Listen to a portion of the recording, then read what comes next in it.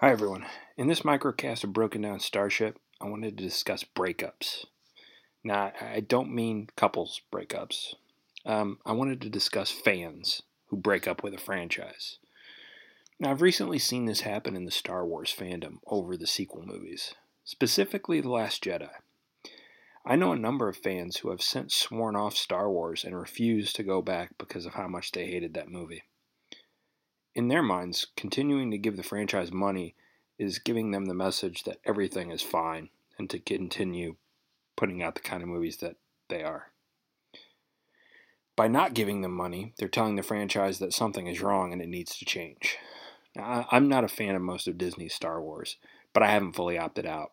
My dissatisfaction primarily comes from the sequels, but I've enjoyed The Mandalorian, so I'm still in. Personally, I've never broken up with a franchise, but I'd love to know if any of you guys have, and if so, why?